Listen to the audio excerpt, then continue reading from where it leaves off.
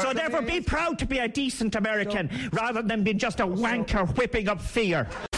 Because you're supposed to tackle people, you're supposed to hit people at pace and hit them hard. That's part of the game. It's not chess we're playing. I'd like to take this chance to apologise to absolutely nobody. The double champ does what the he wants.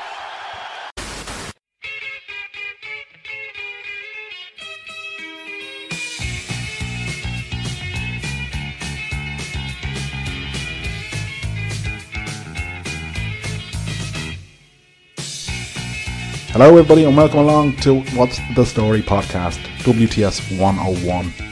I'm not doing the whole chapter. We're getting rid of chapter. We're mature now because we've hit our century. We've decided now. Change. I think that's thanks to maybe one of our listeners, Key Hanley. Yeah, could be actually. Could be. He said one. Did he say one? WTS 99. WTS 90 something. That doesn't count then because it's after 100. Hard luck, Keith. Right then, you've just. Yeah, no, I've bitch slapped the listener 15 seconds in. Alright then. He loves us, he's not going to stop listening. Man. My name is Danny Murray. I'm Graham Merrigan. Of course, we have to give a little shout out, Graham, to our friends at Syncwood Studios. And for those of you who don't know, Syncwood Studios is a post-production company based in Ireland. They offer a variety of post-production services from audio and video editing on Avid systems right through to creating original soundtracks for TV and film. So if you're an independent filmmaker, podcaster or production company looking for a post-production service, then direct message one of the team at www.syncwoodstudios.com. Absolute gents. And we're coming to you from Fitzpatrick Castle Hotel, who put a roof over our head every single week. Check out fitzpatrickcastle.com. I need to stop saying check out, right? Because I got paranoid about this recently because it's a hotel and they don't want you to check out. So I should probably say go to Fitzpatrick Castle. Like when I'm writing up the blurbs for this podcast, I have mild palpitations and I'm like, no, don't write check out because it's a hotel and that's subliminal. Mm-hmm. I never got it till today, but yeah. Yeah, there you go. We should just use Clelia Murphy's. Oh, I must, yeah, you haven't said her name right at all. But I know, Niamh from Fair City. You had Niamh from Fair City on, absolute hell. But she was doing this. Welcome to Fitzpatrick's Castle Hotel. Oh, wow. We use that blurb. Yeah, we should. We just insert that at the start so we don't have to talk. I put you on the spot introducing her, so I'm going to put you on the spot introducing our guest this week as well. Oh no, I get cotton out. It's great fun. It's great fun doing this to him because either he gets very nervous or he just... sweating. It's alright. I won't judge you. Oh no, look. No, I'm sweating. You just do it. You've got it. No, I have faith in you, Graham. Come on. Okay. I forget what we were talking about beforehand that I need to be careful. Okay. The Irish edition of the Times investigative journalist Ellen Coyne. That's it. Yes. Yay! That's perfectly fine. That was the best. No need to panic. No need to panic. That was the best one. I didn't get. Well that done. was. Well done. Yeah. I'll even edit out your shit in the bed before. Just to make me look good. Ellen, thanks very much for coming out to us. No bother at all. And I have no idea how this is all going to play out, by the way. So, okay, neither do I, so we're both on the same page. Yeah. Yes. But the whole investigative journalism thing is mad crack as far as I'm concerned. It is mad crack, isn't it? It's a lot of sweating. It's a lot of pressure. Yeah. Like they give you this camera. You get all this undercover equipment that's worth probably more than I am to the paper. And it's actually like the undercover cameras that you use are as small as like one kind of pinhole on a button. Right. So there's all of that sort of crack. But like that only accounts for like one day of like a 6-month investigation. So most of it is me like buried in like 6 foot of documents with like a highlighter trying to convince my editor that there definitely will be something good at the end of this and he's not wasting loads and loads of time and money. But like, yeah, the like sexy fun part that everyone gets distracted with, like the actual undercover stuff and the like really like undercover videos and the subterfuge and the sneaking around, that's like a tiny percentage of it. But I suppose it's so hard to get people to pay attention to what we think are really important stories at the moment. And if you do, in the internet age, have this sort of video where you're like, look, this is us like grainy undercover going up against a bad guy. Anything that you can do to capture people's attention and just expose things as clearly as possible, I think it probably helps. That's the whole thing, like about video and all that. It's kind of like people don't have the patience to read it anymore. They just want this instant gratification of kind of like, do you know what, there's about 400 words there, or there's a 40-second clip I could watch and if there's no cat falling down the stairs, I don't know how I'm going to react to this video. Do you know what I mean? Like, it's just... Yeah. Like when we did our undercover investigation, it was a massive investigation, and the first video got loads of attention because, for anyone who doesn't know, it was an investigation into crisis pregnancy agencies that were run by anti-abortion groups, and they were just talking. They were telling women that abortion could cause breast cancer and turn them into child abusers, which is it's completely not true. And they were hiding the fact that they were anti-abortion. They were pretending to be an objective source of information. So we had this video that got loads of traction and attention, where this counsellor was saying, you will get breast cancer and die. You will probably abuse your future. A crisis pregnancy counsellor. I'm saying that in inverted commas. This was just an anti-abortion activist. Was this in Ireland? Yeah. Last October.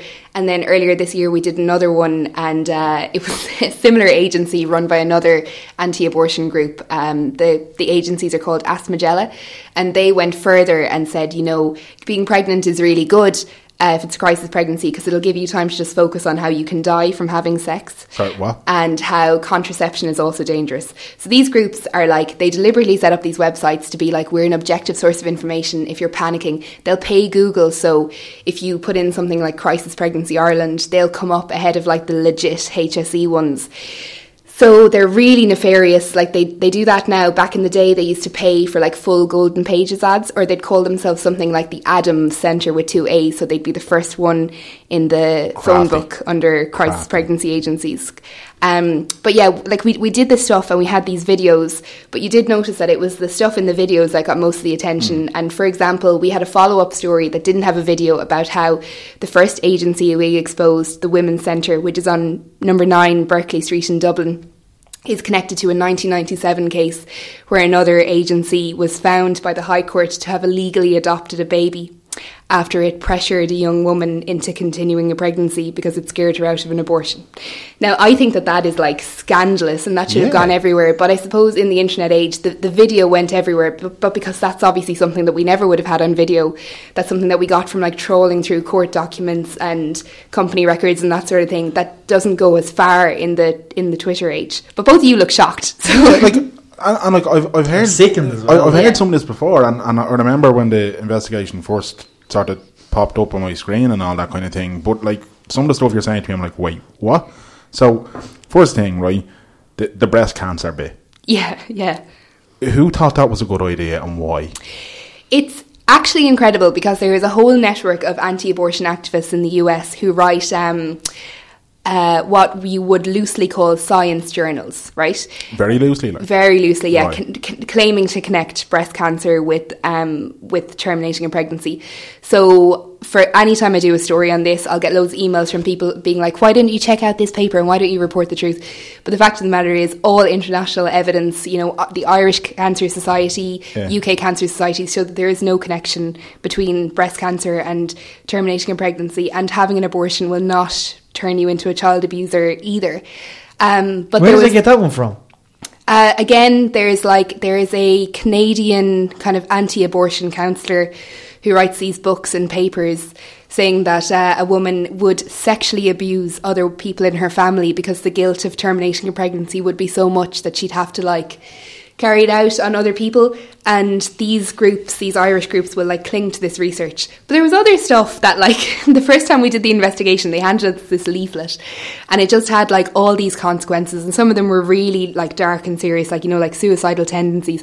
But you could see at the end of the list they were running out of stuff to make up. So it was other symptoms would be constant swallowing, no idea what that means, sighing, and frigidity. They thought that but they also said that you'd be sexually promiscuous as well. So I suppose it just went one way or the other. But in the end, they were just listing things that women do when they're annoyed, constant sighing and whinging stuff. So they were just obviously some misogynistic tendencies. They were just throwing any old shite in at the end.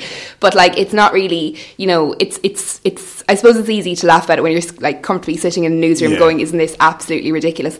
But the fact of the matter is there are tens of thousands of Irish women potentially who've gone to these people over the last 10 or 16 years. And in all that time, the Irish government has never regulated these agencies. Everything that I've just told you is completely legal under Irish law, because there is no law whatsoever saying that crisis pregnancy agencies have to be regulated or tell the truth. And they have pamphlets with that list on them. Is that correct? Yeah. So It's like you said, it's not new, or it's there for everyone to view. Oh yeah. How the hell did he get away with it? Yeah, like surely somebody should be. I don't know. I'm not very smart with these things at all, but I mean, in my head, I'm like, they're putting this shit on paper for people. Surely somebody should be able to go, I'm going to challenge you on that one, but like. They're completely unapologetic about it. Like, after we investigated the Asmagella agencies, me and my editor were getting like these emails every night for about 2 weeks at like 2 o'clock in the morning, being like, you know, I'm really going to pray for you, right all the way down to like, you are a liar. You are attacking people who are like doing God's work and saving lives. That's the other thing. Like, these people think they're saving lives. They save like 40 grand for like ultrasound machines. They'll rent offices. They'll make it look like as legit as possible, because they really think that they're like, that they are doing, you know, charitable work, and they're saving women and saving babies' lives and stuff. They're super, super dedicated to it. And the Irish government has been saying it'll do something since, I think, 1997. So when I was in primary school, people were saying they would do this. And now in 2017, when I'm like a grown reporter, I'm still writing the same shit over and over again. That's mad, isn't it?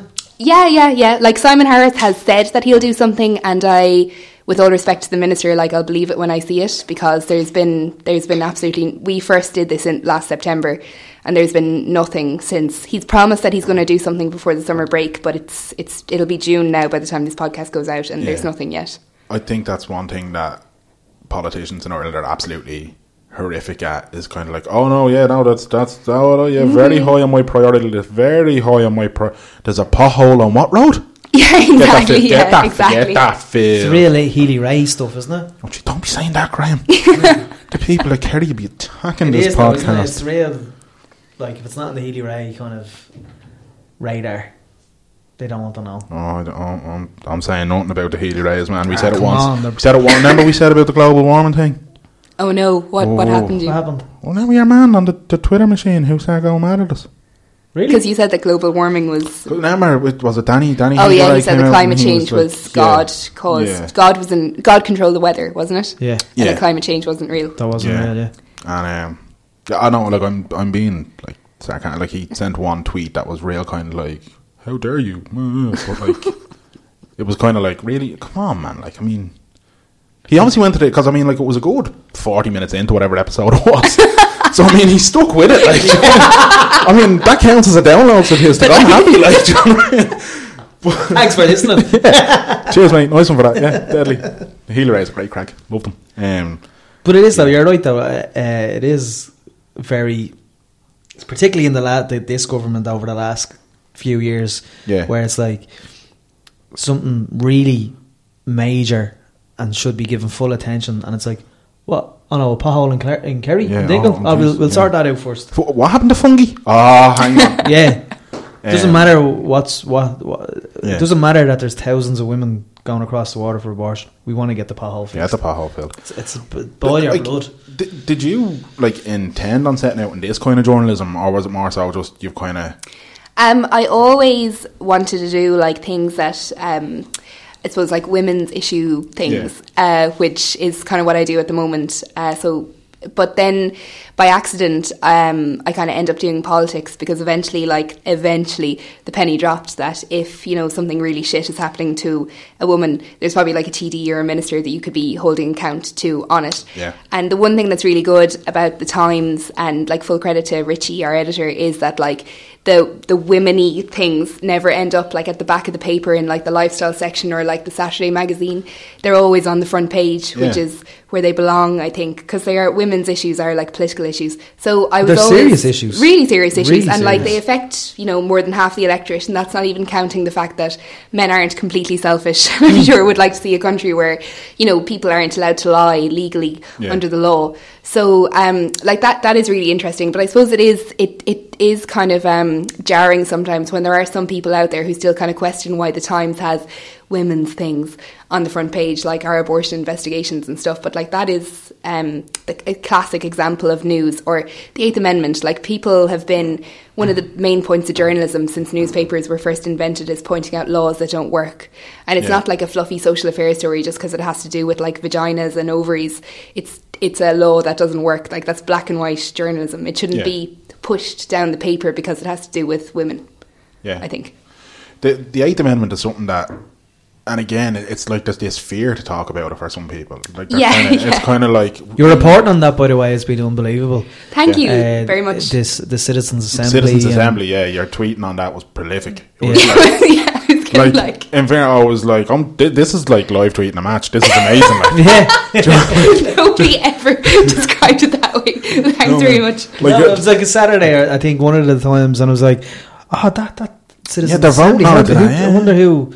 Then Danny of the podcast Twitter retweeted you, and I was like, that's who I'll go to. It's just like, what was that experience like? It was shocking. Like, I was stunned to bits. I was one of the biggest whingers, and so was the paper when they first announced the Citizens Assembly, because we thought it was like a delaying tactic. And I've been covering abortion for 2 years in Ireland, which is not a very long time when you compare me to like other more senior reporters, but I thought I knew everything about the issue. The Citizens Assembly was like bringing up things I'd never thought of for the first time. And when it's being dismissed now by the anti-abortion side because they're claiming that because of the result it's biased. Yeah. But they were like, I think they always knew it would recommend repeal, so they were against it from the start. But like, I was following it the whole way through, and at the first meeting there was like middle-aged men standing up going, I'm kind of nervous about this idea of abortion and I don't really like it. And then at the end, these same men were standing up saying things like, can we enshrine female autonomy in the Constitution? And like stuff that you'd hear at like a UCD FemSoc debate. And that not just in an Irish context but internationally is incredible. It's like, it's proven for the first time that if you sit people down and give them the facts, they will fall on the side of being pro-choice. And I know that makes a lot of people uncomfortable. But the other thing I think it proves is, after marriage equality, we were all so proud of ourselves, and it was a real nice moment to be patriotic. And the main thing that we all said was that Irish people at the core are like really compassionate. Like, we might be religious, but if we have a neighbour that wants to get married, we will vote for marriage equality. And if we have like a daughter or a sister who has to like bleed on a flight back from Liverpool, we will think that we're not comfortable with that law existing and vote to change it. Having said all that, the politicians are about to make an absolute hames of it because it's gone back to the Dáil now. And how will they make a hames of it? Is it lit? Because I'm looking at the government and it's a majority male government. It is, so it's like, to me that doesn't really make sense. That like Enda Kenny did pick in his did he pick 2 women? No, it was because I remember the photo op. He had the women go out first, almost to say, "Hey." He did. He did. Regina Doherty, is that? Yeah, she's the chief whip. You've got Mary Mitchell O'Connor. Frances I forgot about Mary Mitchell O'Connor. She's local. She is. Yeah. she is local. Actually, you remember her? And we don't talk about her. She didn't want to come on the pod during the general election. She was the only one. We tried to be very serious political journalists at one point in time on this podcast. Wow. Didn't end up well. It sank. I can't believe she still got in even after refusing to be on the podcast. That is a voting anomaly. The Burda's #1 podcast. I don't understand the crime. I don't.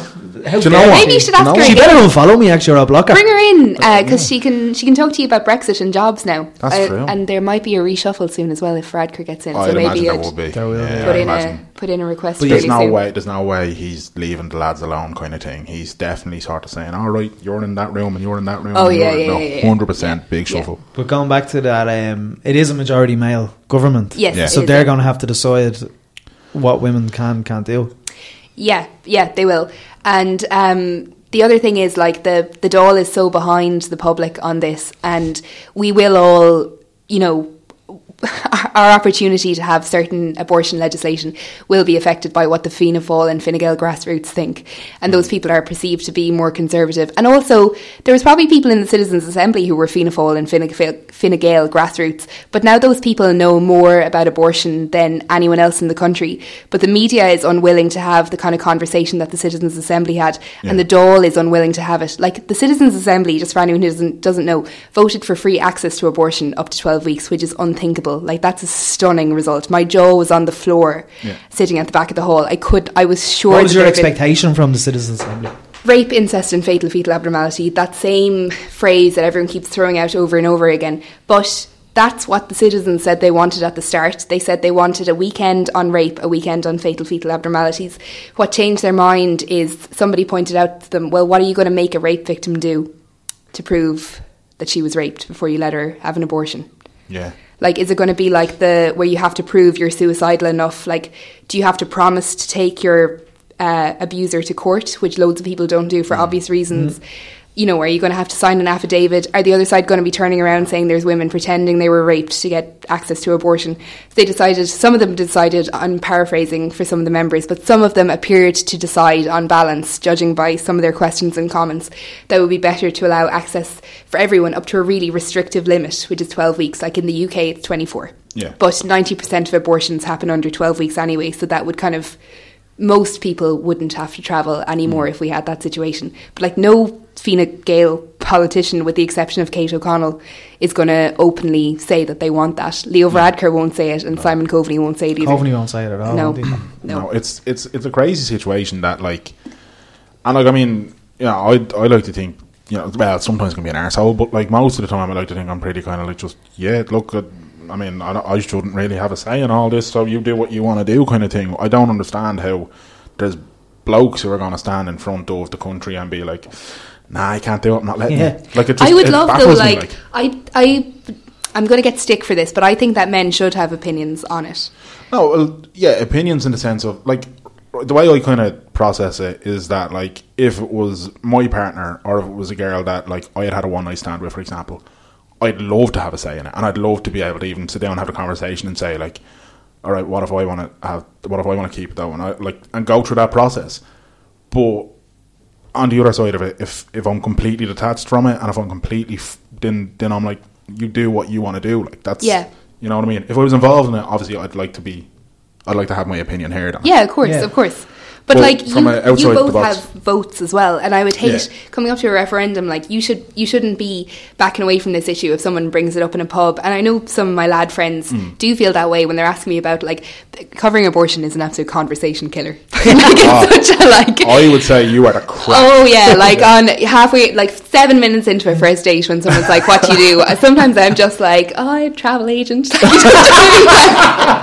just don't want to, like, you know, you're not going to meet them again. Please don't Google me. Please don't Google me. So to be like, oh, I cover like rape and abortion, and so anyway, what do you do? Like, it's such a killer. But like, I hate as well when, like, you can almost see like the tiny bead of sweat on a man's head when you're telling them that you cover abortion, and they think they're about to get like a Gloria Steinem lecture or something. Yeah. So I think it would be better, like, you're going to be canvassed and you're going to have to talk about it. There's definitely going to be a referendum next year, so I think that lads shouldn't be completely excluded from the conversation. Oh, no. How do you see the referendum going? Do you think the sentiments of the nation would be the same as the marriage equality referendum? No.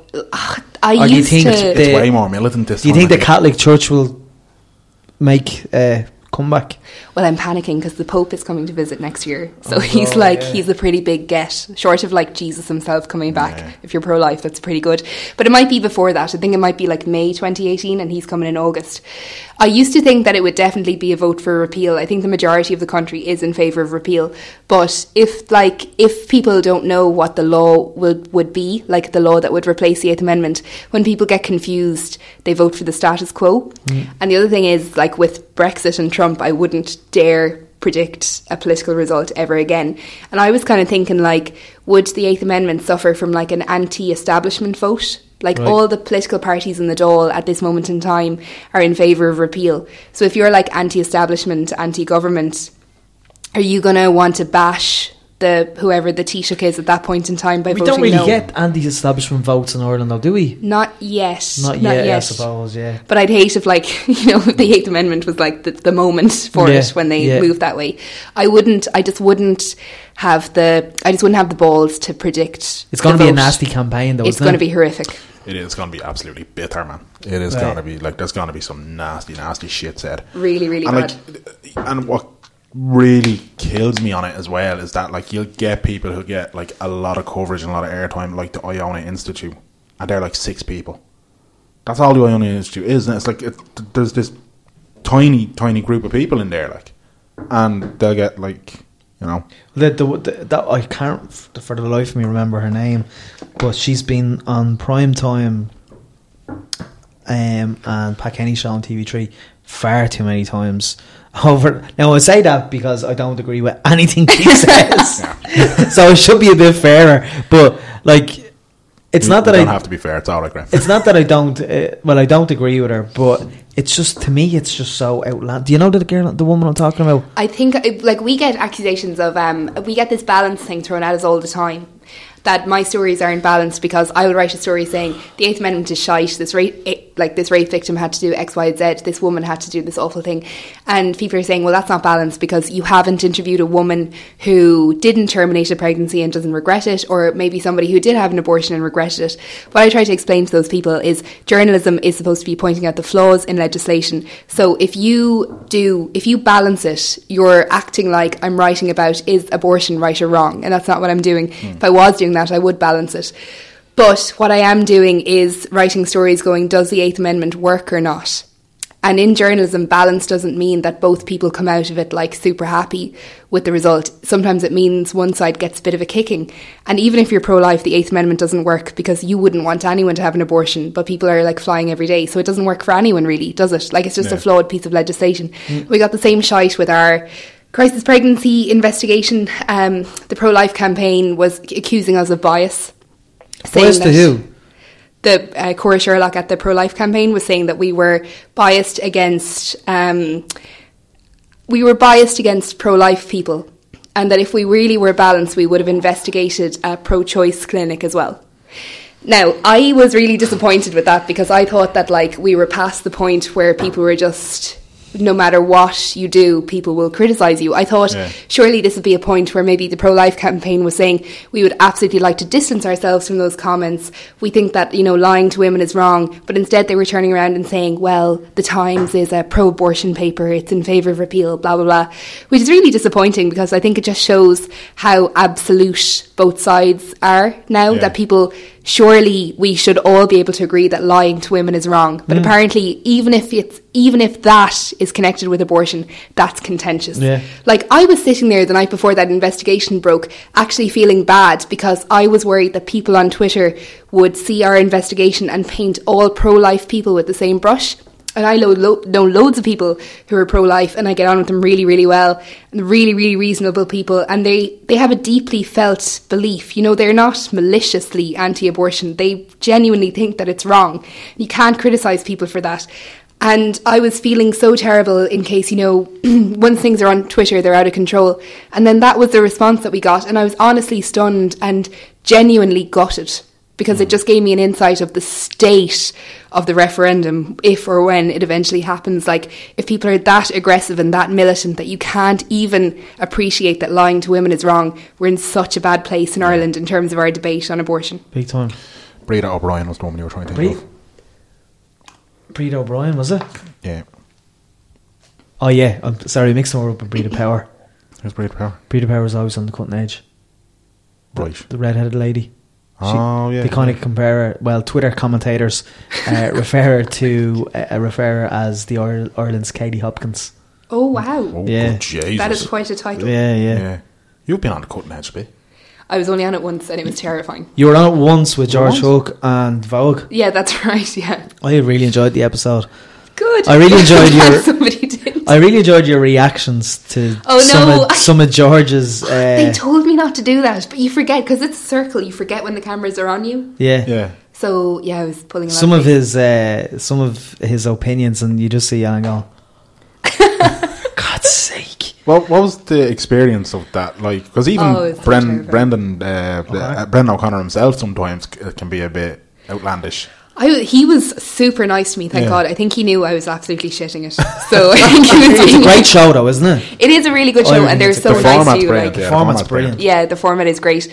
I was absolutely terrified because it's so personal as well. Like, if you're a reporter, you are just, you're normally like on Vincent Brown, and you're not very colourful, you're not talking about yourself, but like they were having me on talking about like Tinder and feminism and like the crash and what it's like to rent a house, like really, really personal things. And I was just terrified that like loads of men's rights activists would be mean to me on Twitter afterwards. So I was like opening my phone with trepidation. Really? And But it was fine. It was Is absolutely there such grand. thing as men's rights activists? Oh yes, there are, and plenty, and they are very, like a very loud group of small losers on Twitter who spend a lot of their time targeting female journalists for some reason. It's lads who just have issues, from what I've seen. Like, it is just, it's kind of like, come on, get a hobby, come on. I know, yeah. Like, it's Like, could you not have like on all the lists of issues, like even could you be like a climate change activist or like I don't know, like something else? How far down the list of issues did you go before you were like, you know who's ostracised? Men. You know who needs a bit of help? Like, men. I'd have more time for him if he was the character down the town who spend his days shouting at the wind. You know what I mean? And every town has one. Every town has one. But at least they're contributing to the society, Exactly. unlike men's rights activists. Yeah. There was a great conversation on the Cutting Edge, which Vogue said, she said something, don't paraphrase me, but she said something along the lines of you have to have a couple of guys.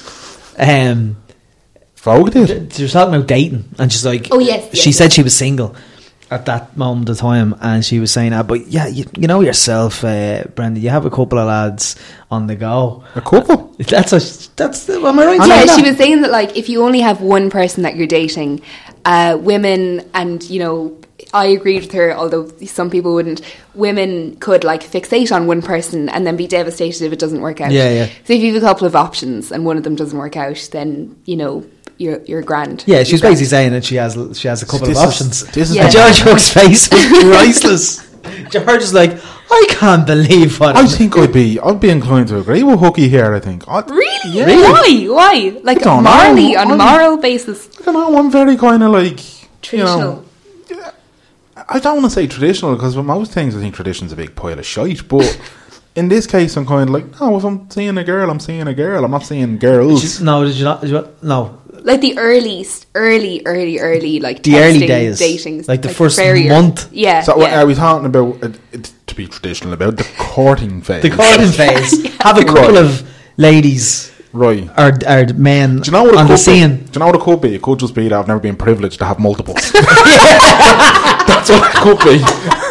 And you've never done online dating either. I haven't. I've never done. Really? You missed that boat. You Well, missed you're that boat. not Yeah, missing. You're not missing much. out. I've been with my fiance. He hears of my horror I stories. live vicariously through his stories. Yeah. Because I had myself and Oksana, my fiance, had the conversation a while ago, kind of like, if we broke up, I don't even know where to start. Like, I mean, because you know, I don't go to like nightclubs or any of that stuff anymore, and you don't just meet people down the boozer anymore. So No. like. And then she was like, yeah, it'd be Tinder, wouldn't it? I'd be like, I don't even know what way to bleed and swipe on Tinder. So I was pestering him for months. I was like, Graham, is it left or right? Is it left? And he was like, don't even swipe me. I was like, Graham, is it left or right? What is it? And he's like, I don't swipe, I tap. I was like, what? You can tap?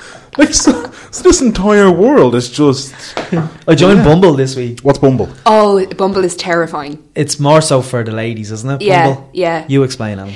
So on Bumble, it's the same as Tinder. You swipe left if you don't like the person, swipe right, and then you find out if both you swipe right, you find out if you match. But the difference with Bumble is the woman has to message first to stop the kind of like horrific abuse you get on Tinder, I assume. Sex pests. Yeah, sex pests. Yeah, the sex pests. What do you look at me for? So the woman has to message first, and also you only have 24 hours.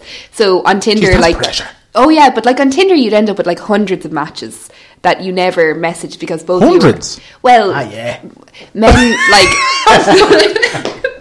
Yeah. I think it's because, and not to generalise, I think from my experience, men seem to swipe right on almost anyone, whereas women don't. I don't do. You're very picky, are you? No, I'm not picky, but I don't want loads in my inbox. Discerning. Just more discerning. I'm joking. I don't want to have Bumble, the filter. I don't have yeah. the filter, the frisbee catcher. But like, you can just like sit back on Bumble and wait for the girl to. Yeah, but message I'm you. on it about 3 days, and I have loads of matches, but nobody messaged me. Well, I think that's because if I had like, let's say I had like 5 matches that I thought looked really good, I don't think I could handle being rejected by 5 people, so I'll only message 2. So it'd be like 3 people I really like that will never get messaged because my ego is too fragile. So we're talking the Vogue here, is it? yeah. So I'll just get rid of like, I just won't have the balls to message like 3 out of 5 people, and then I'll message 2 because I'm like, okay, if one of them rejects me, then I could probably like I could deal with that blow. But like I'm just too fragile to. So there's loads of men that I probably could have been the love of my life, like, you know, statistically if you think about it. But I just won't message them because it's just too devastating. You look horrified. I was like, look at the face on you. Because you don't know what's going on here. Right? Because like I mean, I have a hard time deciding what takeaway I'm going to go to when I use Just Eat's app. Right? Yeah. So if I'm on one of these apps and I'm fortunate enough to have multiple matches, then like, I mean, which one do I go with? Oh no! Like very quickly, the worst in you will come out. Like if you have that many matches, you'll be like, oh, I don't really like that emoji. Like. Yeah, my absolute shallowness. I'll be like, didn't like that emoji. There's 6 more of him. What Dan, emoji? Who works in finance in the IFSC. Okay, there's like 20 more of you. The guy who looks like Conor McGregor, there's 25 more of you out there. So like, if your opening line was shite, I'll just be like, I'll just get another one. And just like swipe left and keep going. It brings that awful person. Emoji, right, I deserve to be alone. Like that sort of attitude. To be alone with cats and dogs. Yeah, exactly. 32 single, 4 cats. Jesus. Right. Emojis are basically a second language now, right? Yeah. So if we're in this situation where you're like, oh yeah, okay, oh, he's emojied me, what emoji sets you off in terms of get out? These like too many crying, laughing faces. Yes, I can't stand that emoji. And it'll say something like, I just can't stand it. Or like the ones where like the squinty eye emoji that's like sticking out his tongue for no reason. Yeah. And this guy will say something like really charming and like attractive, and then we'll just throw in the ugliest fucking emoji ever at the end, and you're like, why did you do that? It's like you just like, if someone did that in real life, said something really suave and then pulled the weirdest face imaginable, you'd leave. Yeah, that's a fair point. But you see, imagine going like that. Yeah, exactly. You wouldn't do it, like mid-conversation. That's the way I read it as. It's just can't get that out of my head. But it's also this whole thing though of and I've taken to emojis like a duck to water. I love emojis now. Like Petey Carroll, we had Petey on ages ago at this point, but he summed it up. It's that little red girl and the red dancing dress girl for our parties. You see that and you're like, yes.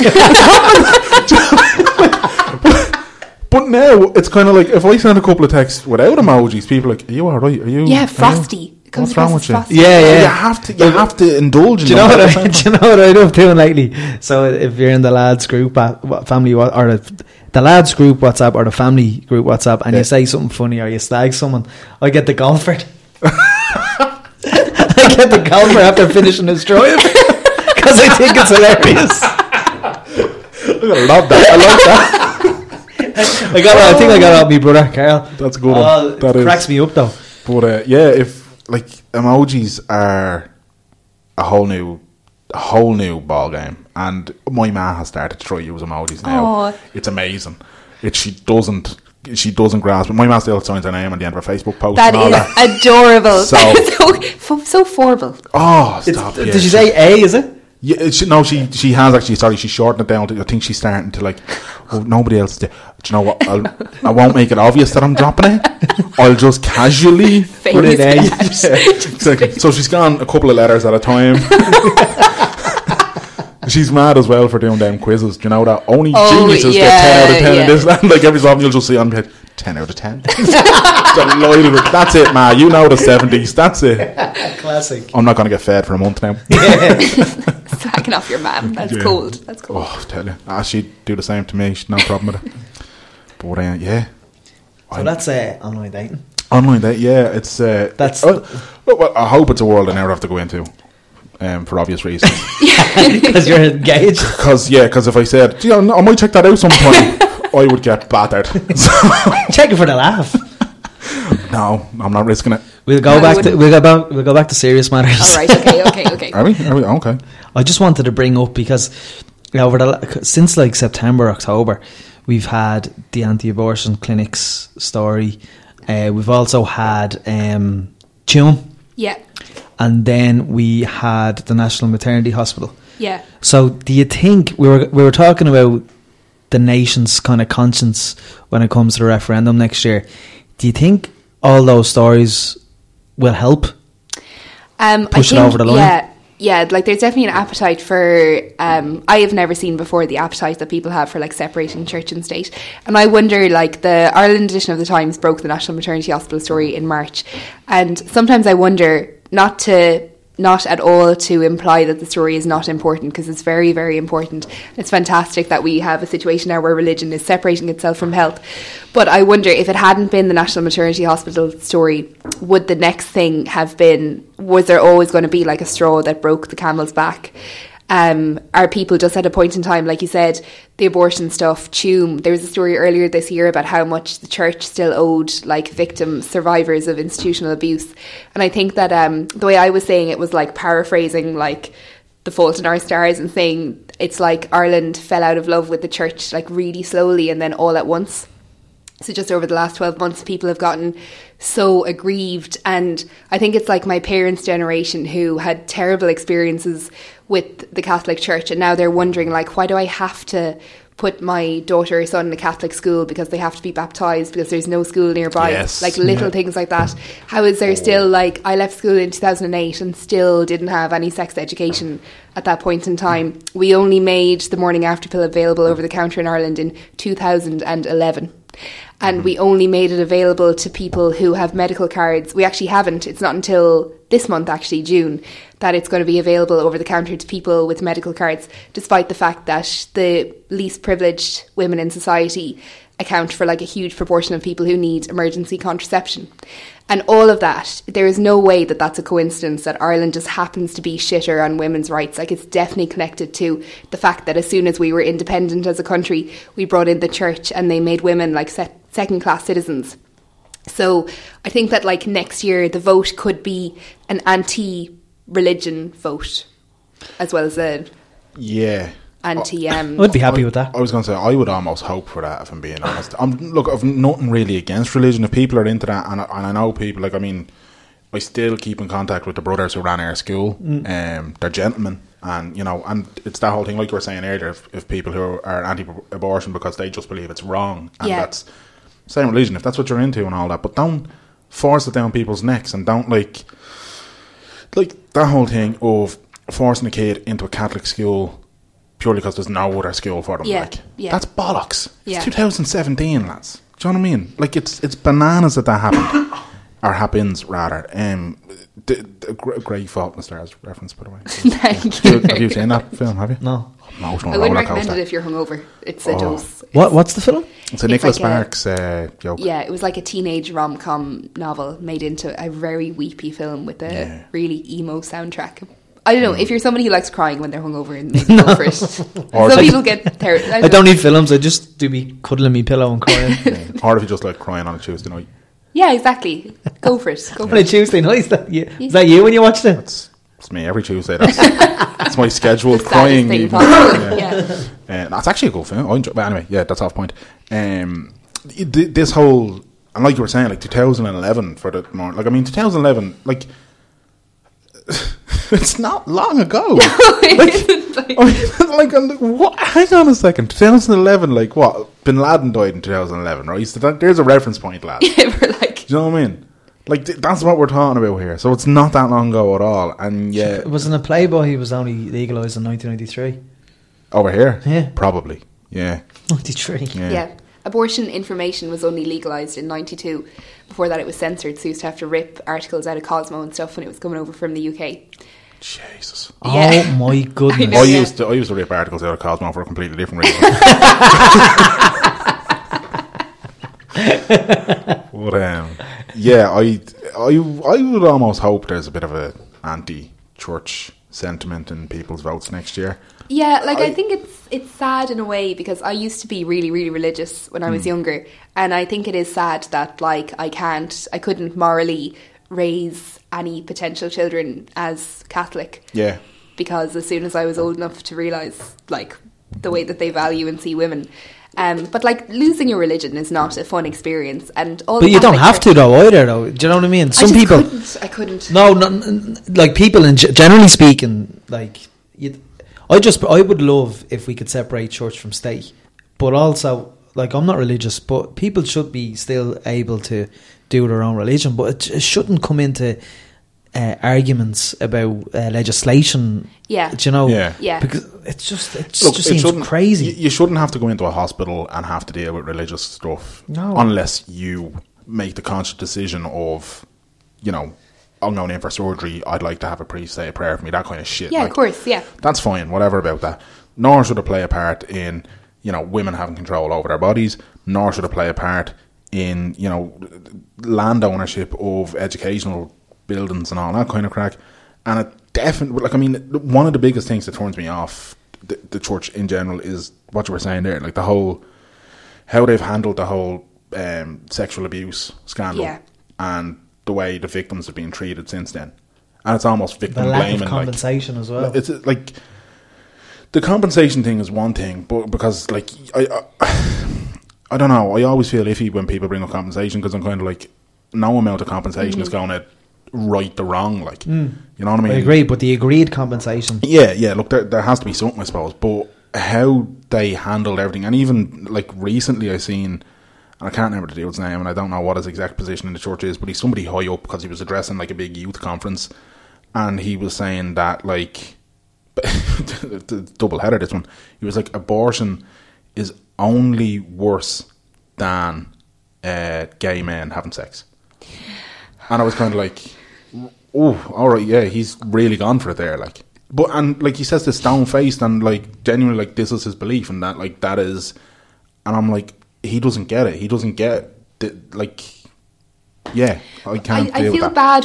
I feel bad for people like that in the church, because when he says things like that, he gets, I think that in the church's view, when people are going, what in the world, how dare you say that?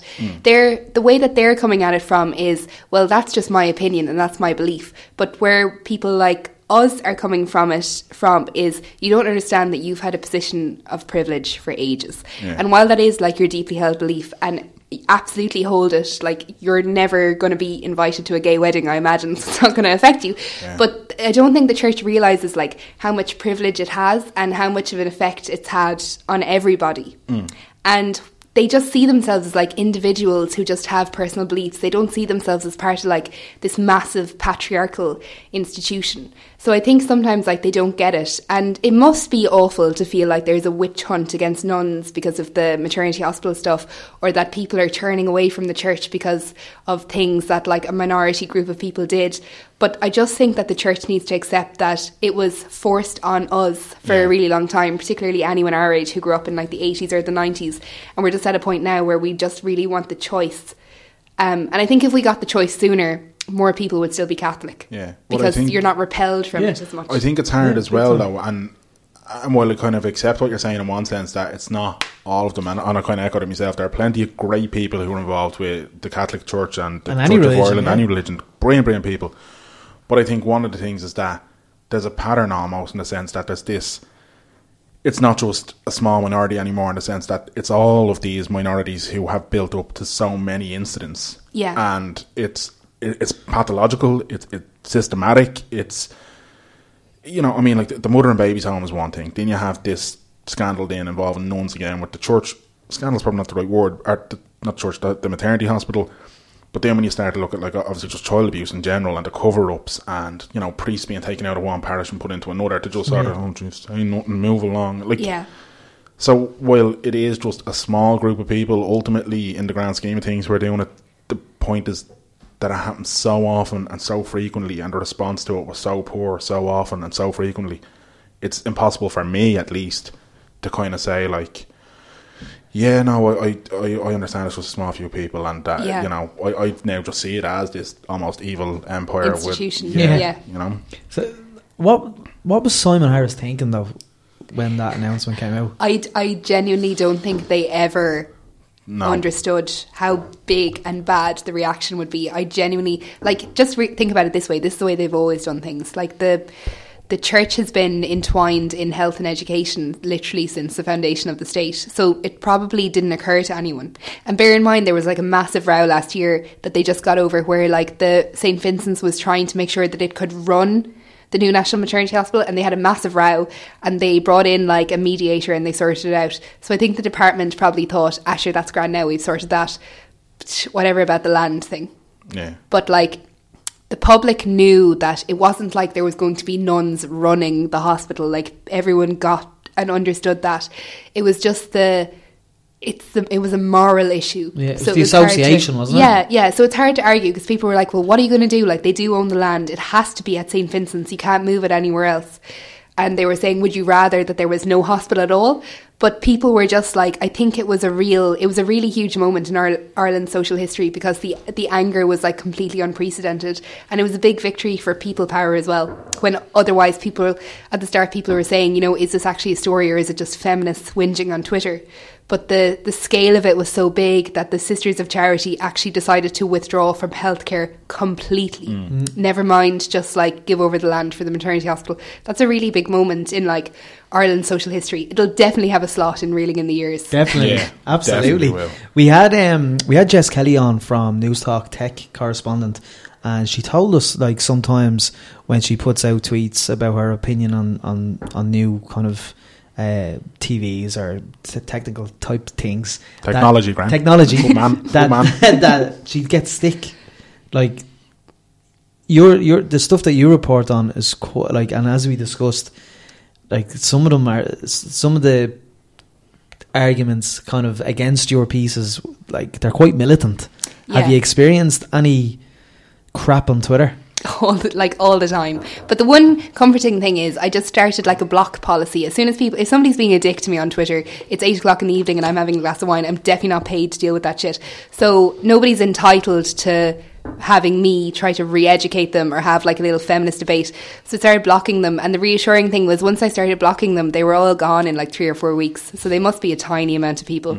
And they will pop up every now and then. Like my editor has this bizarre position where he thinks he can like argue people into common sense on the internet, and he will just keep going and keep going. But there is like a cohort of people who are just convinced that I am like pro-abortion, that I like I'm sitting there like chewing jelly babies thinking about like legalizing abortion and stuff, which is not the case at all. And they just think that I am like a pro, you know, that I have a militant agenda, that I'm in, like George Soros is like paying my rent or something. But like it's just, you just have to get over it. Covering abortion anywhere in the world, not just in Ireland, is like difficult. And when you are a woman as well, like you obviously get the misogyny as well. Like people assume there's this weird rhetoric where people think that those who are from a pro-choice perspective are just really slutty and just want to have sex all the time and not deal with the consequences. So there's like misogyny entwined in it as well. But you get abuse on Twitter for the most innocuous things. Like it doesn't have to be a big expose on abortion, or if you're a woman existing on the internet, then you are up for like public criticism apparently all the time. Just when you said about your editor there and he's trying to educate people, I just got this image of Will McAvoy in the newsroom where he's like, I'm going to civilise the masses, and I'm like, look at that, it's life and art, and it's all literally just, that is he's like, you know, somebody is wrong on the internet, I have to like sit down and sort it out. I'm like, no, I'm blocking this straight away. Other than that, you like Twitter? I love Twitter. Like it's really nice to get to speak to like readers and stuff every day. I think there's like a cohort of people on Twitter who said that they just started subscribing to the Times because they saw our stuff being shared around, particularly like young women. Like if I'm writing about all their sort of stuff that they mightn't have thought would it be in broadsheet newspapers before, that's great. And it's really nice to like have conversations with people that you never would have met before. It does make me kind of anxious because it's so easy to appear like super gorgeous and funny on Twitter and then people are just chronically disappointed when they meet you in real life, and I'm not able to think in like 140 character quips or like talking bollocks. And no emojis. Like no emojis either. So that's grand. I think maybe I'm always surprised that nobody from work has pulled me aside and been like, you need to stop like drunk tweeting and putting like your splash on it on the next day. Like there's such a mix of like, it'll be like, and today another abuse agency, blah blah, and then it's like, hey guys, do you ever think taxis are weird? Just like such a bad balance of like personal and professional. I'm surprised I haven't been like pulled up on that in work before. Maybe I will now. Now that you've announced it. Yeah, now that you've announced it, people. I know I'm doing something wrong. I was cracking up the other night your editor at your conversation with Louise Burton. Oh yeah. And it was like, because I know Louise, and it was like the two of you were kind of agreeing that both of you hate emojis. Yeah, exactly. I was like, oh my god, Ellen's coming on the podcast. Louise has messaged me there, so I better not use emojis anymore. I genuinely was thinking our conversation on emojis was original. I was like, look at that organic original content, and now you've just absolutely just harvesting my Twitter for all the things I Yeah, hate. that's Although I great, do put a lot of personal information out there, and sometimes I'm wondering, like, if there was somebody weird enough, it would be very easy to track me down and figure out. Yeah, that's. I doubt anyone would be arse. So. There's Bill Burr has a great story about that, where he used to like talk in like his comedy gigs and on Twitter and all that about like just everything in his life, pretty much, like to the point where he'd talk about his dog and he'd tell all these funny stories about his dog, until one day a bloke approached him on the street and was like, "How's Cleo, Bill?" And he was like, so he was like, "What?" God. And he was like, "How's Cleo, Bill?" And he was like, "Oh, my dog's good. Sounds like a good dog, Bill." Like just my God, proper, like yeah, just proper. And he was like, "Oh, I'm not talking about my dog anymore or any of that shit." Like That'd freak you out. I love That would Bill freak Burr. me out, yeah. No, I wouldn't be out for that. Ooh, yeah, okay. Right, I had this, I don't want to say debate, it was more so just like a bullshit conversation, really, but Like all conversations Danny has. 99%. Only the ones that don't feature on WTF. Positive discrimination. Okay, Necessary evil or a big pile of shite? it is a necessary evil. Oh, okay. Right. I mean, looking at like gender quotas and stuff, there is a tangible difference in the Dáil this time round. And I was interested to hear Leo Varadkar say last week, he was asked about gender quotas at one of the Fine Gael hustings, like the little rows that they have before they decide who can be the Taoiseach. Oh, you were at one of them, right? Covering those, yeah, that was a fun weekend. And Leo Varadkar was asked about gender quotas, and I was just fascinated that, you know, he said, you know, I wasn't convinced and now I am. I think they're a good idea. But he decided to cushion his argument by saying, don't worry though, men, no young men will be left behind because of gender quotas. And I thought, you know, Irish politics is really the last place I thought men would suffer from any sort of discrimination whatsoever. And I get it. Like, I don't like the idea that I would hate it if my editor was like, you were only selected for this job because we needed more women in the newsroom. You'd like to think that you were there on merit. But if you look around Irish politics and Irish journalism, there's clearly an issue. And it couldn't be that women are just not as good as men, because men have been shite at being politicians since like 1922. So there has to be an issue like on the way up. And maybe it does create more sexism if you have like some local councillor who's aggrieved because some young woman got into Dáil Éireann instead of him. Yeah. But like, if those politicians are good enough, like, I think we could do with a bit of a filter system in the Dáil anyway, because there's plenty of shite people getting in. That's true. Big That's very, man. very true. I remember, it just brings me back. I remember I got my first job when I was about 19, 20, and I remember telling You got your first job, you still haven't worked, have you? And I remember telling him, I was trying to stick my fingers up, but I was holding the pencil as well. I was telling family members that I was successful in the interview, I got the job. And it's some of them, instead of saying, like, it's real Irish thing, but some of them, instead of saying congratulations, well done, some of them were like, oh yeah, sure, they probably needed a wheelchair quota. Oh, for and I was like, no, I think I did a good interview. like, I just deserved it. I did a really good job. Yeah.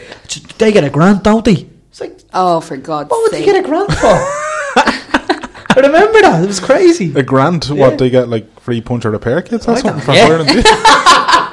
I remember the bit they were saying that, and I was like, oh my God, you for real? That's insulting. Like, Yes. that's really insulting. That's bad crack.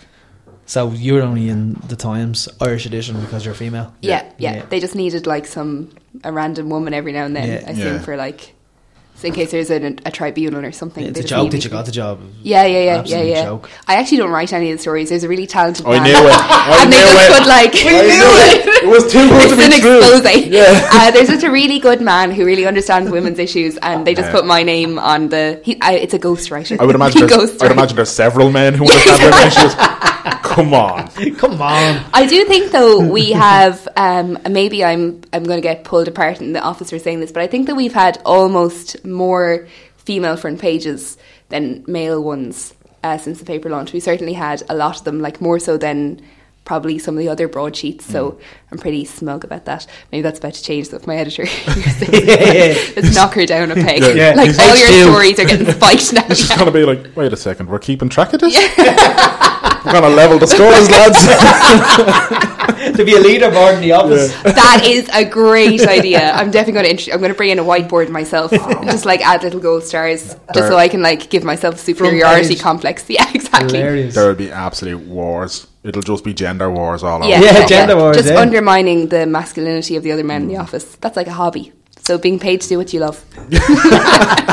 Classic. Yeah. I don't know what you're going to ask, Graham, but you've got very stressed about it there. Are you all right? No, I hate when I forget. That's okay. I was rambling, so probably went way off the... positive discrimination, was it? Was that what you were talking about? Yeah, but... I suppose, you'd get the whole positive discrimination thing too, actually. Yeah, but you just gave an example of it, obviously, but like... You know what I mean? I haven't got it in a while, though. No, I don't think so. I don't listen to people if they...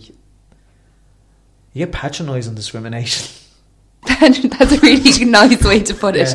Patronising discrimination. Yeah, or dickheads. As they're more commonly known, to give them their proper title. High-five me for going to the pub and all. Like, oh, fuck off. Are you serious? Yeah. Haven't got that in a while, though. Yeah. I saw Louise talking about that recently. She was doing a really good thread, and one of it was like, well done for coming out tonight, or something really fucking patronising like that. I'm so surprised that people like that still exist. I went to a lecture picnic 4 or 5 years in a row, and a few times there'd be like, oh, fair play to you for coming down. Oh my God. Like, how do you respond to that? Because like, you don't want to get into a row. You don't want to waste your time getting into a row. Depends what mood I'm in. Because if I'm in a row mood, I might go like, what the fuck are you on about? Yeah. What do you mean fair play? Fair play to you for coming down. I'm like... Your man here, there's one lad that said to me that was off his face in Kettleman and he could barely stand. It's like, do you need me chair more than me? Wow, that's awful. Yeah. Fair play to you. Yeah, fair play to you. I haven't got it in a while. There was one man in the local that I always used to say it, and then I flipped it, and any time I'd see him come into the pub, I'd say, oh, fair play to you. Coming out, and he was kind of going, what the hell's going on here? And I flipped it on him, but haven't got it in a while. Yeah. But when I do get it depends on what mood I'm in. Like I remember during the snow, the great snow of 2011. Oh, we all remember that. Yeah, we all remember that. My car was out of service, and I was getting the Lewis home from Leopardstown, and the ice, I misjudged the ice on the path, and I fell out of my chair, and I was getting up real quick, and then a woman comes over to me and goes, you shouldn't really be out in this. Fuck off. Are you serious? Yeah. So you should just... I shouldn't go to work. Yeah. So a bit of adverse weather, and you should be like, oh, that's it, I don't have the snow chains for the tyres, I'm going nowhere. I didn't have the snow chains, I wanted the Huskies. I didn't get the Huskies either. But there was a man... We should definitely get you a set of Huskies for the snow, man.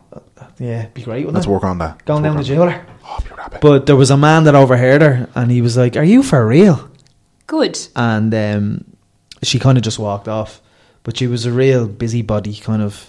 A bitch. Bitch, yeah. Busybody, bitch. Yeah, I love how you've tried to be polite there. You've tried so polite, though, these dickheads. Exactly. Absolutely. I'm just so horrified that it's like, it's regular enough that you have several anecdotes. Oh, it is. It's like concerts and going out in town, if you're in a nightclub in town.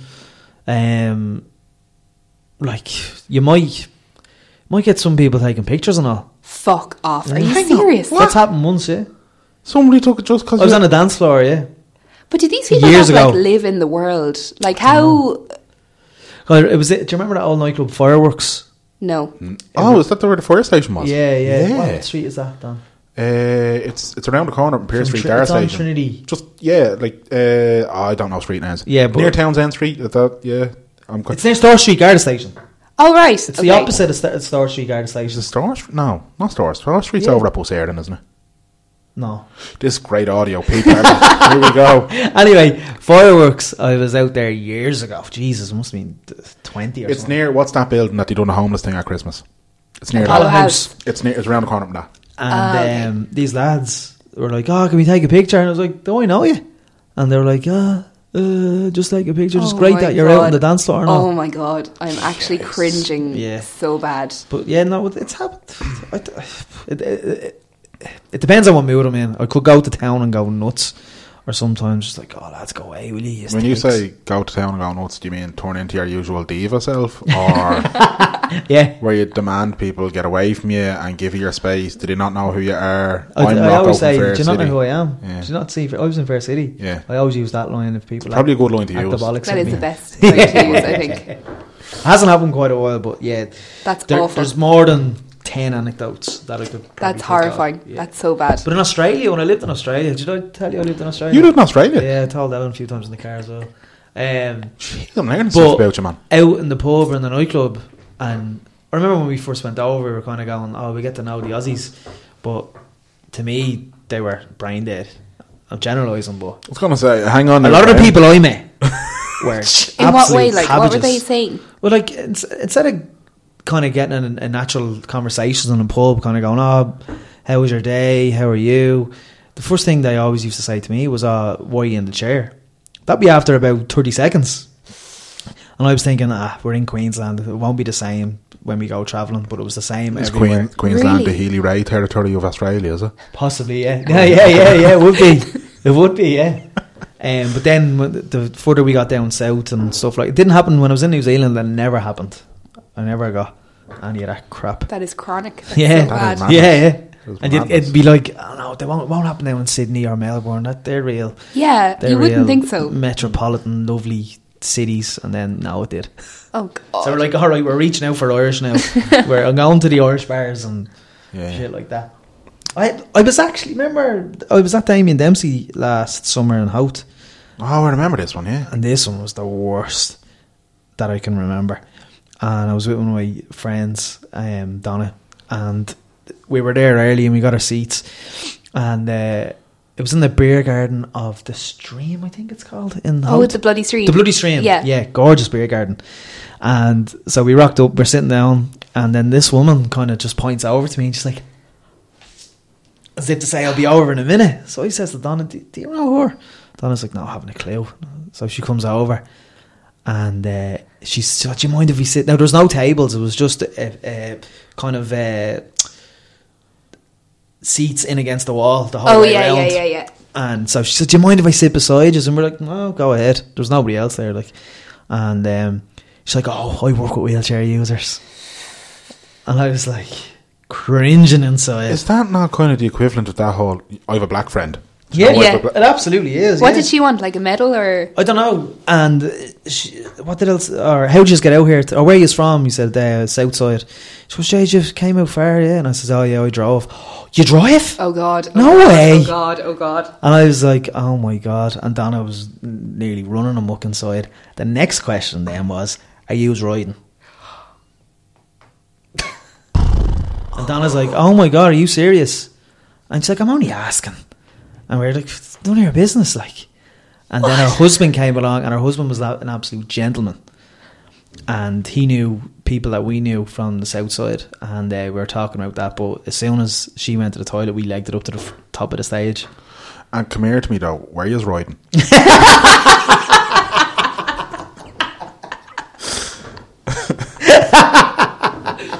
But yeah. Oh no. I was like, yeah, that happened. The funniest. So I can tell the lads I mind that they can drive. And I was like, Oh, and I geez. gave her the dismay look, and I was like, oh, go away, will you? Yeah. But no, it happens quite a bit. Well, Louise goes to all the festivals, so I'd say she'd have a few stories. yeah, it's mad that like Louise wrote the article, a fantastic article, when Kevin Kilban and Catherine Thomas That was spent a superb piece of writing. That it was so good. brilliant. She wrote a brilliant piece when they were spending the day in a wheelchair. I think I spoke to you about her before. She's coming on the pod soon. Is she? Yeah. Excellent. Look forward to She's that one. class. She's deadly. That's the Legless in Dublin. Is that the? Yeah, I think she changed the name of it. But yeah, Was she? it is that. Yeah. I think I got a notification today say she changed the name of it. Yeah. Ellen, we're running out of time with you, which is a pity because Eleanor? I said Ellen, we're running. Oh, out there's of time. Eleanor. All right, Like man. very overfamiliar. Like creating a new name for me. All right, man. Sorry. You get... Sorry. You can go with that if you want. Like re-record the top. So my editor definitely doesn't hear it. Exactly, yeah. He's gone. That's it now. Sorry. That's it. You all right? Yeah. You good? Yeah, I'm good. Composed. Good. So Eleanor, come here.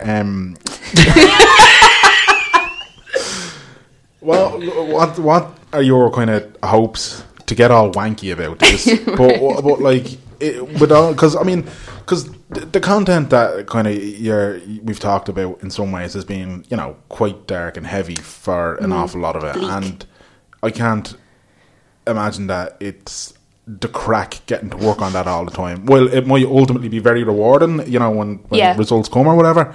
But, you know, I can't imagine you go home every day and go, tell you what. Yeah, I know. My poor flatmate is like, oh God, what now? Really? I'd say she has great stories for her work colleagues. Well, yeah. Well, it's always just like, where do you keep finding these bleak things to do all the time? It's like the misery correspondent. But like, I do really, really, really love my job. And the thing that I was saying to, like, I think I was talking to someone about this recently, and I was just saying that, like, you're never going to run out of things to write about if you're writing about how things are shit for women. So, like, it would be really hard. I can't see myself moving away from, like, if there was, like, a repeal of the 8th Amendment, obviously I will eventually start writing about something else. But, like, there's loads of other issues there. And I do really enjoy it. Like, it's nice I wanted to come back to Ireland because it's nice to do to be extra wanky about it, like right back at you. It's nice to do journalism in your own country, because the point of journalism is to, like, make things marginally better than they were. And if you're doing that in your own country, it's great, but it's 10 times better if you're doing it for, like, your friends. So, like, if you're doing stuff on, like, how shit access to contraception is, that benefits, like, me and my friends, because can't be paying €50 for a doctor's appointment plus, like, the €80 for the pill. If you've got, like, is that how much it is? That's how it used to be in 2011. You'd have to pay €50 for the doctor's appointment and then €80 for the emergency contraception. And then when it came out in 2011, I did a piece for the Sunday Times about how they only made, like, one kind of the pill legal. So, like, the let's say it was like the Nurofen of pills, so you could only get one kind, but people were charging between, like, €14 and €55 for exactly the same thing, depending on, like, where you live. Jesus. And oh my God. Like I said, if you're on a medical card, you used to have to go through, like you're in a rush, right? If you're trying to get the morning after pill, so you're like, okay, so I have to go to a GP and then go to the pharmacy before I can take the pill, in a country that's pretty precarious on, you know, reproductive rights anyway. So if you can't afford to access the pill without the medical card, you're not going to be able to afford a flight to Liverpool, are you? It's like all this sort of stuff is... You're probably judged as well when you go to the doctor. Oh my God, so you hear so many horror stories. People can still, like, conscientiously object to selling the morning after pill. Jesus. If a pharmacist just personally doesn't believe it. Ireland, like, people will... Really? Yeah, like, we're very judgmental. I love Ireland. I love Irish people. They're crack, but we're judgmental whores. Yeah. Like, you get judged if you buy stuff to stop diarrhea in a chemist. Yeah. Never mind. You know what I mean? Like emergency contraception, is a whole other... I mean, there's a stigma about buying Johnnies, for God's sake. Yeah. Which is laughable. Do you know what I mean? But, so buying, especially when it first became... Yeah, available. I can't even imagine. Like, I wasn't in Ireland. I was just back from... I was still in college, but I can't imagine what it was like to be, like, one of those first people going to the counter trying to get the pill. But stuff like that affects me and my friends. And it probably is a kind of selfishness to want to focus on that sort of journalism. Yeah. But, like, men have been focusing on their own issues for ages, so I don't feel... It's not keeping me up at night, like... But I really, as miserable as it is and as much of a conversation killer as it is in the pub, I just think I couldn't move away from this and go and do... I'd love to be like a beauty blogger and just get, like, loads of shit sent to you for free, but I don't think... I just don't... I'm so hooked on what I'm doing now, I don't think I could really give it up. What do you think of bloggers and influencers? They get a lot of stick. I mean, journalism was people doing all of that for decades. Like, journalists were a different kind of bloggers. The only thing I would question is, like, I know there's some questions about, like, ethics and transparency. Some people are excellent. Like, I follow some bloggers who are so transparent in what they do get paid for and what they don't get paid for. But I think some of it is people kind of taking the piss and basically advertising. So I just suppose, like everything, information online is in flux at the moment, and I just think it's a bit up your own hole for journalists like me to claim that we have the authority, we're the gatekeepers of good information. Like, I absolutely welcome bloggers and stuff. They're doing some journalism better than some Irish beauty sections would have been doing before then. So I just think, like, the more people, the better. I'm not one of these like snobs, mainly because I read these blogs every day religiously, so I don't waste my money on some like shite makeup that costs like €70. The whole YouTube it's the influencer word kind of I hate that word. Yeah, I don't like that. That is a I don't like that word either. But the whole YouTube thing and people who like just vlog their life, it's something that I didn't know was happening until like Oksana just lives on YouTube. She doesn't watch telly anymore. She just watches YouTube. So I now know all these people who are YouTubers. And when I say no, I mean I'm aware of them. I don't mean like you know them personally. Yeah. And I'm kind of like, this is bananas. Like, this is just literally they're like going to on the school run in the morning and they're videoing it, and then they come back and they have their breakfast and they're videoing it, and they upload all this content at like 7 o'clock in the evening, and you're sitting there watching them have their day. They're not doing anything different to anything else, and I'm like, wait, what? They get free stuff for this? Yeah. They get paid for this? Yeah. A lot of them are on Snapchat, aren't they? Probably, yeah. I don't know. Influencers. The guy that runs Ireland.com, no, it's a different contributor every day. Oh yeah, it's like a different person every week or something. Yeah, or every week, is it? Is that not Dara? Dara Doyle. Dara Doyle. He tweeted, actually... I saw this. It was awful. I quite like Dara Doyle's Twitter. He's very good. He's excellent, but he tweeted out one yesterday, which is why I thought I'd bring it up, because I read it and I was like, oh my God, this is what I hate about... that sort of culture. Yeah, that absolute culture. But he where is this is the thing about the people.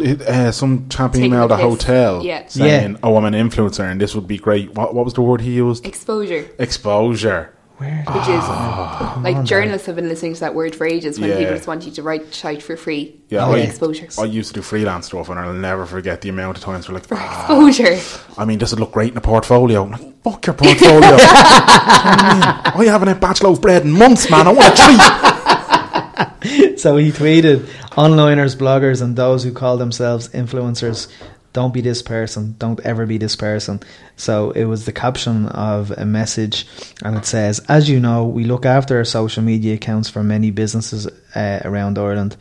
An influencer got in touch requesting a 2-night stay in the hotel for free for himself and his partner. He said he has 22,000 followers, so it would be great exposure. We replied saying, we're afraid this is impossible, but thank you for your interest. The influencer said, fine, I won't be coming, and nor will any of my 22,000 followers. Wow. Come on, get the bleeding bow. That is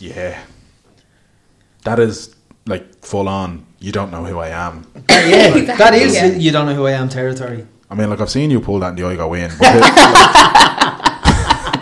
you're allowed pulling the logo. You're allowed pulling the logo. Just to skip the queue. Yeah. Do you not know who I am? I'm in a wheelchair. Yeah, you are. Yeah, well done. That's what I use. Good for you. But yeah, no, I hate influencer. It's a shitty term. It is a shitty They've term. kind of just got so famous from, like, in some respects I'm kind of going, geez, fair play to you for taking advantage of a kind of free tool and making nearly 100% profit because you're getting to go, because the next hotel will say yes to that person. Some hotel will say yes. Yeah. But like, I mean, journalists can be insufferable as well, because I think Twitter has made us, you can become a personality because you are tweeting from your personal account. Like, you're not tweeting from the Times.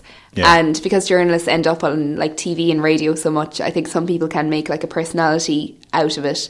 And I think maybe sometimes that can be dangerous, because then you get into like the culture of your experiences being worthy enough of writing about in and of themselves. This kind of like personal kind of, I hate saying confessional writing because there is a merit to it and people always use that word when they're talking about women, but I think there is an element of like journalists making themselves personalities because they have like online profiles now where people can follow you specifically rather than following the paper or following the brand or even subscribing or buying the paper. Yeah, that's exactly what it is. It's this whole thing of some people almost treating themselves like they're now a commodity because and it's like so valuable. Like you could go to any paper and they would have you kind of thing. Exactly. Whereas it's kind of like it's slightly different because you're just witty in 140 characters or less. You're not like, exactly.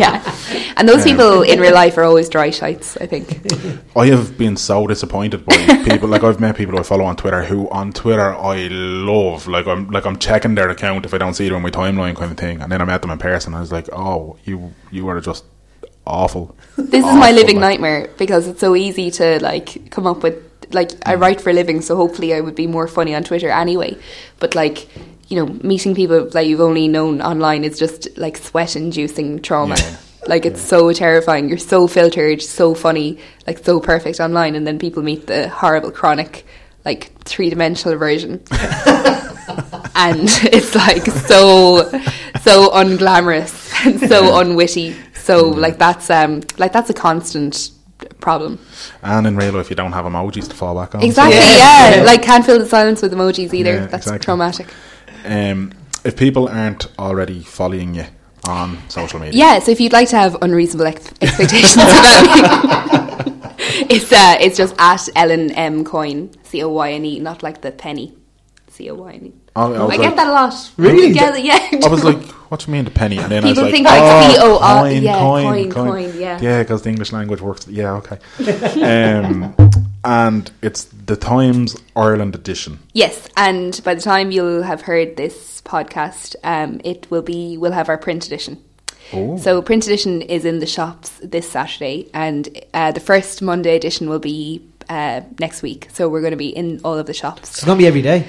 Yeah, every day, and then the Sunday Times, our sister paper, on Sunday, and it's going to be a very special promotional price. So it'll be very, very competitive. So this podcast goes out on a Sunday, so the bank holiday Monday. Yeah, so tomorrow you'll be able to go into the shop and get the first Monday morning Ireland edition of the Times in print. Very exciting. Buy it, and then you can eBay it when the print industry falls on its arse and all the papers shut down. It could come back though. Yeah, it could come back. Well, we're coming back. We're coming back. It's like a trendy revival of print. But yeah, buy it. It'll be a special collector's edition. Yeah, now would probably be a bad time to bring up East and selling their whole print. Anyway.